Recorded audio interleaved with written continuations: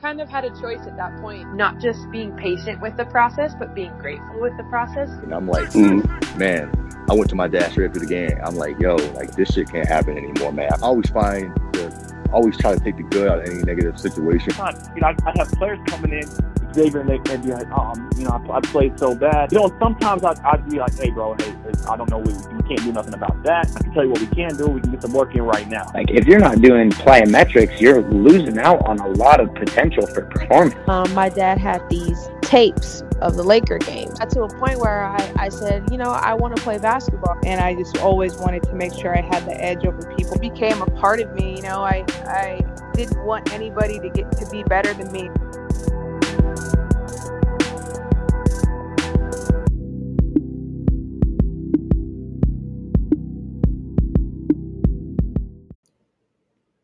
This episode is brought to you by Whoop.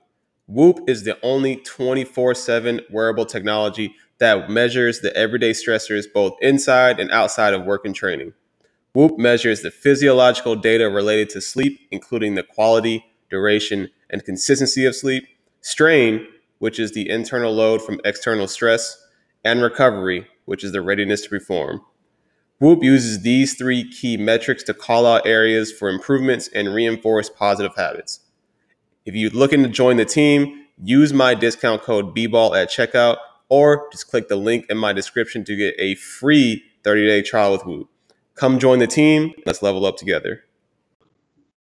Welcome back to another episode of the Basketball and Barbells podcast. I know it's been a while. I haven't been producing as much content for the podcast, but I'm finally able to sit down, start getting more content, especially because a lot of my listeners actually have ideas and topics they want to hear about from me. I just haven't really had the time to sit down, doing a lot more work within the lab, working with Devin, working with their team, just trying to put out more content and things like that. But it feels good to finally sit down, really be able to sit in front of a mic again and record and talk about some things that I get a lot of questions about. So today's topic is going to be jumper's knee, which, by the way, in case you haven't been following or you guys haven't tapped into it, I do have a brand new jumper's knee program available. It is built through the In the Lab Academy, but anyone that's not part of the academy can still go ahead and purchase the actual program. It's 3 months of rehab, prehab for those who may be going through patellar tendinopathy, aka jumper's knee, or for those that may want to make sure they just don't get it in the first place. Again, 3 months worth of videos. I talk you through the actual schedule. I give you exercises. I talk about why it's important while we're doing the exercises. So all you have to do is just watch the videos, do the exercises. If you do not have some of the equipment, this is actually for those that actually have access to more dumbbells. We do have a couple things in there where we can switch it out and have some substitutions. But it is a 3-month program. Volume 1, I'm definitely going to go back and continue to add and make sure I improve that program. But first one ever that I ever put out, first online program. Again, I'll put the link in the description, but it is through In the Lab, through Devin Williams, the part of the academy. You do not have to be a member to purchase the actual program, but why not? Why not join, learn from one of the best skills trainers in the game, and then also get the opportunity to work with me as well? I think it's a win for everybody. But getting back into today's topic, what is jumper's knee? First question, how does it affect us? Who does it affect? And then 3, how do we take care of it? 3 keys to that. We'll go through the whole thing. Today's going to be a shorter episode, but let's go ahead and dive in. So first question is, what is jumper's knee? I get a lot of, I won't say questions, but a lot of people that have knee pain, especially basketball players, who are saying, hey, like I'm dealing with this knee pain. I don't really know what it is. A lot of people, a lot of doctors will actually diagnose and say it's inflammation, right? So tendonitis. So one, first off the bat, I want to make sure that I put in that there are a lot more tendinopathy, a lot more disorders, a lot more injuries that come with the knee. So it's not always just inflammation. I just got to say that right off the bat. If someone jumps out and jumps the gun and tells you that it is tendonitis, that means 1, that there's inflammation in the tendon, and 2, you need to rest it. The problem with this is that when it comes to resting tendons, 1, we're losing strength because tendon actually needs load in order to maintain its size, its structure, and its strength. And then 2, nothing changes, right? So if you have a weak tendon that is overused commonly with basketball players, especially while the jumping, landing, and then you rest it and it's not inflamed, not only are you getting weaker, but then you're also not addressing the actual problem. So first off the bat, gotta make sure it is tendonitis, all right? Because tendinopathy is more of a term we use to make sure that we're talking about an actual injury when it comes to like the knee and the tendon. So when it comes to jumper's knee, it is an overuse injury caused by frequent jumping and cutting. Again, this does not mean inflammation. This could be from just playing a lot of basketball, especially on the actual concrete, asphalt. That's a lot more high impact, so that's definitely going to irritate the knee. This is commonly seen, especially in elite jumpers, especially elite young men, elite basketball players that have not really had the actual experience strength training.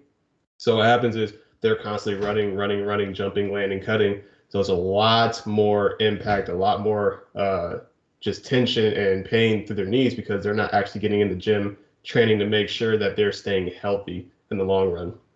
So tendon is a tough band, basically connects muscle to bone, where it's designed to transmit and withstand large amounts of load.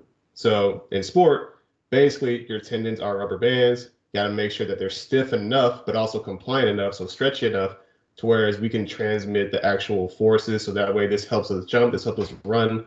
So again, tendon, just think of it as a small rubber band underneath your kneecap. It's connecting your quads to your shin. Cool. All right. When it comes to tendinopathy just under the kneecap, this is what I was talking about, patellar tendinopathy. So this is where we're going to get a couple different things going on. Anything above the kneecap is quadriceps tendinopathy. We can also have tendinopathy right below the kneecap. So for today's episode, we're talking about patellar tendinopathy. This means we have pain underneath the kneecap. So if you're going to touch your kneecap right now, a little tender to touch right underneath that, then we're on the right track. Patellar tendinopathy, we can continue. If it's anything different, pain throughout the entire knee, especially under weight bearing. So like if you're doing a goblet squat or a back squat and you feel that pain, that is not patellar tendinopathy, right? That is patellofemoral pain. That is completely different. So make sure, one, you diagnose the jumper's knee correctly the first time. The last thing you want to do is listen to this whole podcast, realize you don't have that, and you're kind of just spent 20 minutes listening to me ramble about this. So make sure it's jumper's knee before we move on to anything else. Cool. So how does this affect us and who does it affect? Again, elite jumpers, elite young men, especially basketball industry, because you guys are constantly landing, cutting, jumping. This is where it's going to affect you a lot more, especially for those that are athletes that are like athletic, springy, because your game relies so heavily on athleticism. This is really going to affect you. A lot of players that I know that have bounce that are springy, typically they come to me because they rely on that so much in their game that they're constantly pounding, constantly getting that exposure and constantly loading up that tendon. And a lot of times they're not really in the weight room. So again, got to make sure that we're loading. Yes, the tendon needs that, but we got to load it the right way and making sure that we're not overusing and just playing strictly basketball and not getting in the weight room, not doing any type of strength training. So again, this is pain located right underneath the kneecap. Usually this pain warms up with activity. So as the speed of the activity increases, so does the pain, right? So typically with jumper's knee, you'll know in the morning, this actually happened to me, but I had plantar fasciitis. In the mornings, usually it's when it feels pretty much the worst. When you wake up in the morning and you just feel stiff, right? Getting up, you may feel it, but as you kind of go throughout the day, typically it starts to feel better.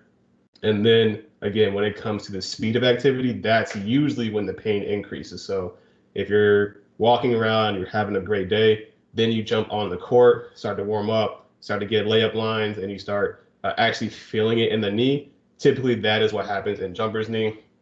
Again, typically occurs in young elite jumping men, especially in basketball. Again, we're cutting, planting, changing direction.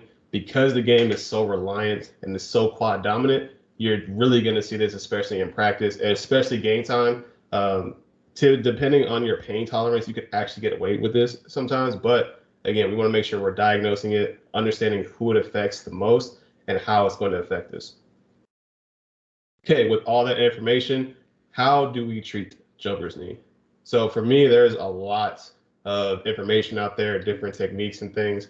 For me, I use 3 keys personally. Again, depends on your situation, depends on your experience, depends on what you have access to. But these are 3 keys I normally give to treating jumper's knee. 1, first and foremost, you have to stop or decrease any activities that are causing the pain. Like I said again, number 1, we have to stop or decrease the activity that is causing the pain. A lot of athletes will come to me and say, hey man, like I got blah, blah, blah, this is going on. The first thing I tell them is like, you got to cut back on that because again, the tendon, specifically the patellar tendon, does need load in order to adapt and maintain its strength. The problem, which I just explained in the last point, is that as the speed begins to increase, so basketball, you start to warm up, you start to actually get loose and get going, that is when the pain increases. So we need the load, right? So we need the actual loading, planting, and knee bend, but we can't do it at the speed that basketball is being played at. So again, we have to stop or decrease activities that are causing pain. Again, the speed is way too fast in basketball, in sport in general, right? So we need the load, patellar tendon needs that, but we have to decrease activities. That means decreasing the speed. I've had players that will come in and will literally spot shoot, and that's fine, right? They're still getting in their reps and things like that. But I had a player that, for instance, came to me and said, like, everything's fine until I start doing layups, right? Because he's jumping and landing. So what we did was he was still skills trained, but it was way less intense. The speed was less intense while we continued to work together. And then once we were able to be in a position where we were able to gradually start to increase that speed, he was a lot better in a lot better position. But again, stop, decrease activities. If you're playing AAU, if you're playing 6 days out the week, right, and you try to add in strength training to this, not much is going to change because, again, your activity levels are way too high. So, number 2, train posteriorly. This is, I don't want to say this is common sense, but because basketball is a quad dominant sport, because basketball players are quad dominant, and because of the demands of the sport, a lot of the loads are going to go more anteriorly, so the front of your body. Whenever you cut, plant, and you're trying to change directions, your quads are going to take a lot of the bulk of that, also your calves as well. But basically, your knees are going to be crazy loaded throughout this entire process of training, getting on the court, practice, and throughout the season. But you got to make sure we take care of the back of the leg as well, so the hamstrings, the glutes, things like that. This is pretty, I keep it pretty fundamental on my end. So something as simple as incorporating more Romanian deadlifts, so RDLs, bench hip thrusts are one of my favorite exercises. You can load it up with a dumbbell. You can use bands. Shout out to In the Lab. If you need to cop bands, go cop some bands from the store. I'll link that in my description. I'll even go trap bar deadlifts. We might just kind of change up the actual position. That way it's more of a hinge, but you get the idea. We want to make sure we get the back of the leg. I like to do a lot of mini band work as well, just for part of our warm-ups. A lot of my players will notice immediately throughout the warm-up that I do a lot of hip strengthening, a lot of more glute activation, and they'll say, "Hey, like I've never felt my glutes turn on like this before," and that's because they've never really done that before. So again, number 2, keeping it super simple and fundamental. Start to train the posterior side. Include more bench hip thrusts. Include more RDLs. Include more exercise that just include the back of the leg. Squats can only take you so far. We got to make sure we start taking care of the backside of the entire leg. And point number 3, the very last point, we have to make sure, one, again, we're keeping the load very high, but we have to go at a slow rate. So what this means is through strength training, yes, we can keep heavier weights, but we got to make sure that we're keeping the rate, the actual speed, the velocity, we got to keep that low. So for instance, this can be like a dumbbell goblet squat, all right? But for me personally, I really like to take it way slower. So I'll go eccentric squats. So for instance, I'll go 2 down, 1 up. I'll go eccentric, just goblet squats. So anything on the eccentric side, so the lengthening phase. So whenever I'm going to squat, when I go down, I'm going down on a 5-second count. So 1, 2, 3, 4, 5. When I get to the bottom, I'm coming back up, and then rinse and repeat. Isometrics are king. I can't express how many times I told players this, but ISOs are amazing, and I think they're very beneficial in for any athlete, especially for those that are younger, because 1, it's an easy way to get stronger. 2, ISOs are great for joint health, especially for jumper's knee. And then 3, they don't require any weight. So you don't need much equipment to do this. So for instance, an isometric hold is a wall sit, or it is a, let's just say a split squat where we're just sitting in that bottom position and holding. There are different ways to do isometrics, but basically we're just holding that position for X amount of time. One, this is great because as you begin to get better, you can easily add loads. You can easily grab a backpack full of books. You can grab a dumbbell in front of you. You can have a barbell if you're more experienced, but you can have high load, but the speed is non-existent. That's because the speed is 0 because we're not moving. So this is great, especially for those dealing with jumper's knee. ISOs, I always recommend starting with a ISO goblet squat. So we're just grabbing a dumbbell in front of us and we're just sitting down and holding for time. As you get better, then you can progress to single leg or split stance. But there's easy ways to progress this. And again, it doesn't really require weight. All you need is just your body weight. You need a stopwatch or your phone if you're listening to this. And we just got to hold for time. Super simple to implement. And research has actually been done on this where it suggests that going 5 sets of isometric, so they use Spanish squats if I'm not mistaken, they did 5 sets of 45 seconds, and they implemented that 2 times per day, and throughout the week they were actually able to get rid of knee pain. And this is a decent sample size as well. It wasn't like 2 or 3 actual athletes. I had to get the study again and link it, but I believe it was over 50 athletes, so the sample size wasn't bad.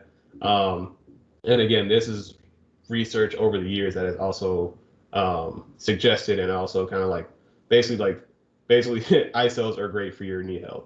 Let's just say that. So again, kind of running through those last 3 points, we have to stop/decrease activities that are causing us pain. This means if you're hooping, if you're skills training, we got to cut back on that for sure. 2, train posteriorly, start to take care of the hamstrings, start to take care of the glutes. Got to make sure we're getting both sides of the actual leg. And then 3, start to implement more eccentric, higher loads with slower speeds. This is eccentric squats. This is also isometric holds. Very simple to do. And for those, again, that have not already tapped in, you can easily find all this information as well as exercises that correspond with this in my Jumper's Knee program. Again, I'll put the link in there. 3 months worth of exercises. You have 3 workouts throughout the week, all different. If you don't have the equipment, I will sub some stuff in for you. That way you can still do the program. And again, you can keep this for life. It's yours. All right. I'll include the link. Why not tap in, especially if you've listened to this entire 20-minute episode? Why wouldn't you tap in? All right, guys. Thank you so much for tapping into this latest episode. I know I need to get a little bit more consistent with this, but again, doing some great things within the lab. Again, I'll include the link in the bio so you can go through the shop, get some bands if you need to. Also, Jumper's Knee program is in there. And for those that are interested in getting their topics put on the podcast, go ahead and start to submit these ideas to me. I'll start asking more on my Instagram in different ways. Just saying, hey, like I'm doing more Q&A, I'm doing more topics. Shoot those over to me, guys. I really want to turn this into more of a community podcast versus me coming up with the ideas. Why don't you guys just send me the topics and I'll talk about it. So again, gonna do that on Instagram. Again, I appreciate you for tapping in. Let's go build. Thank you for listening to the Basketball and Barbells podcast. I really hope you all got major value from today's episode. Please leave a rating and review of the show, and don't forget to tune in to the next episode.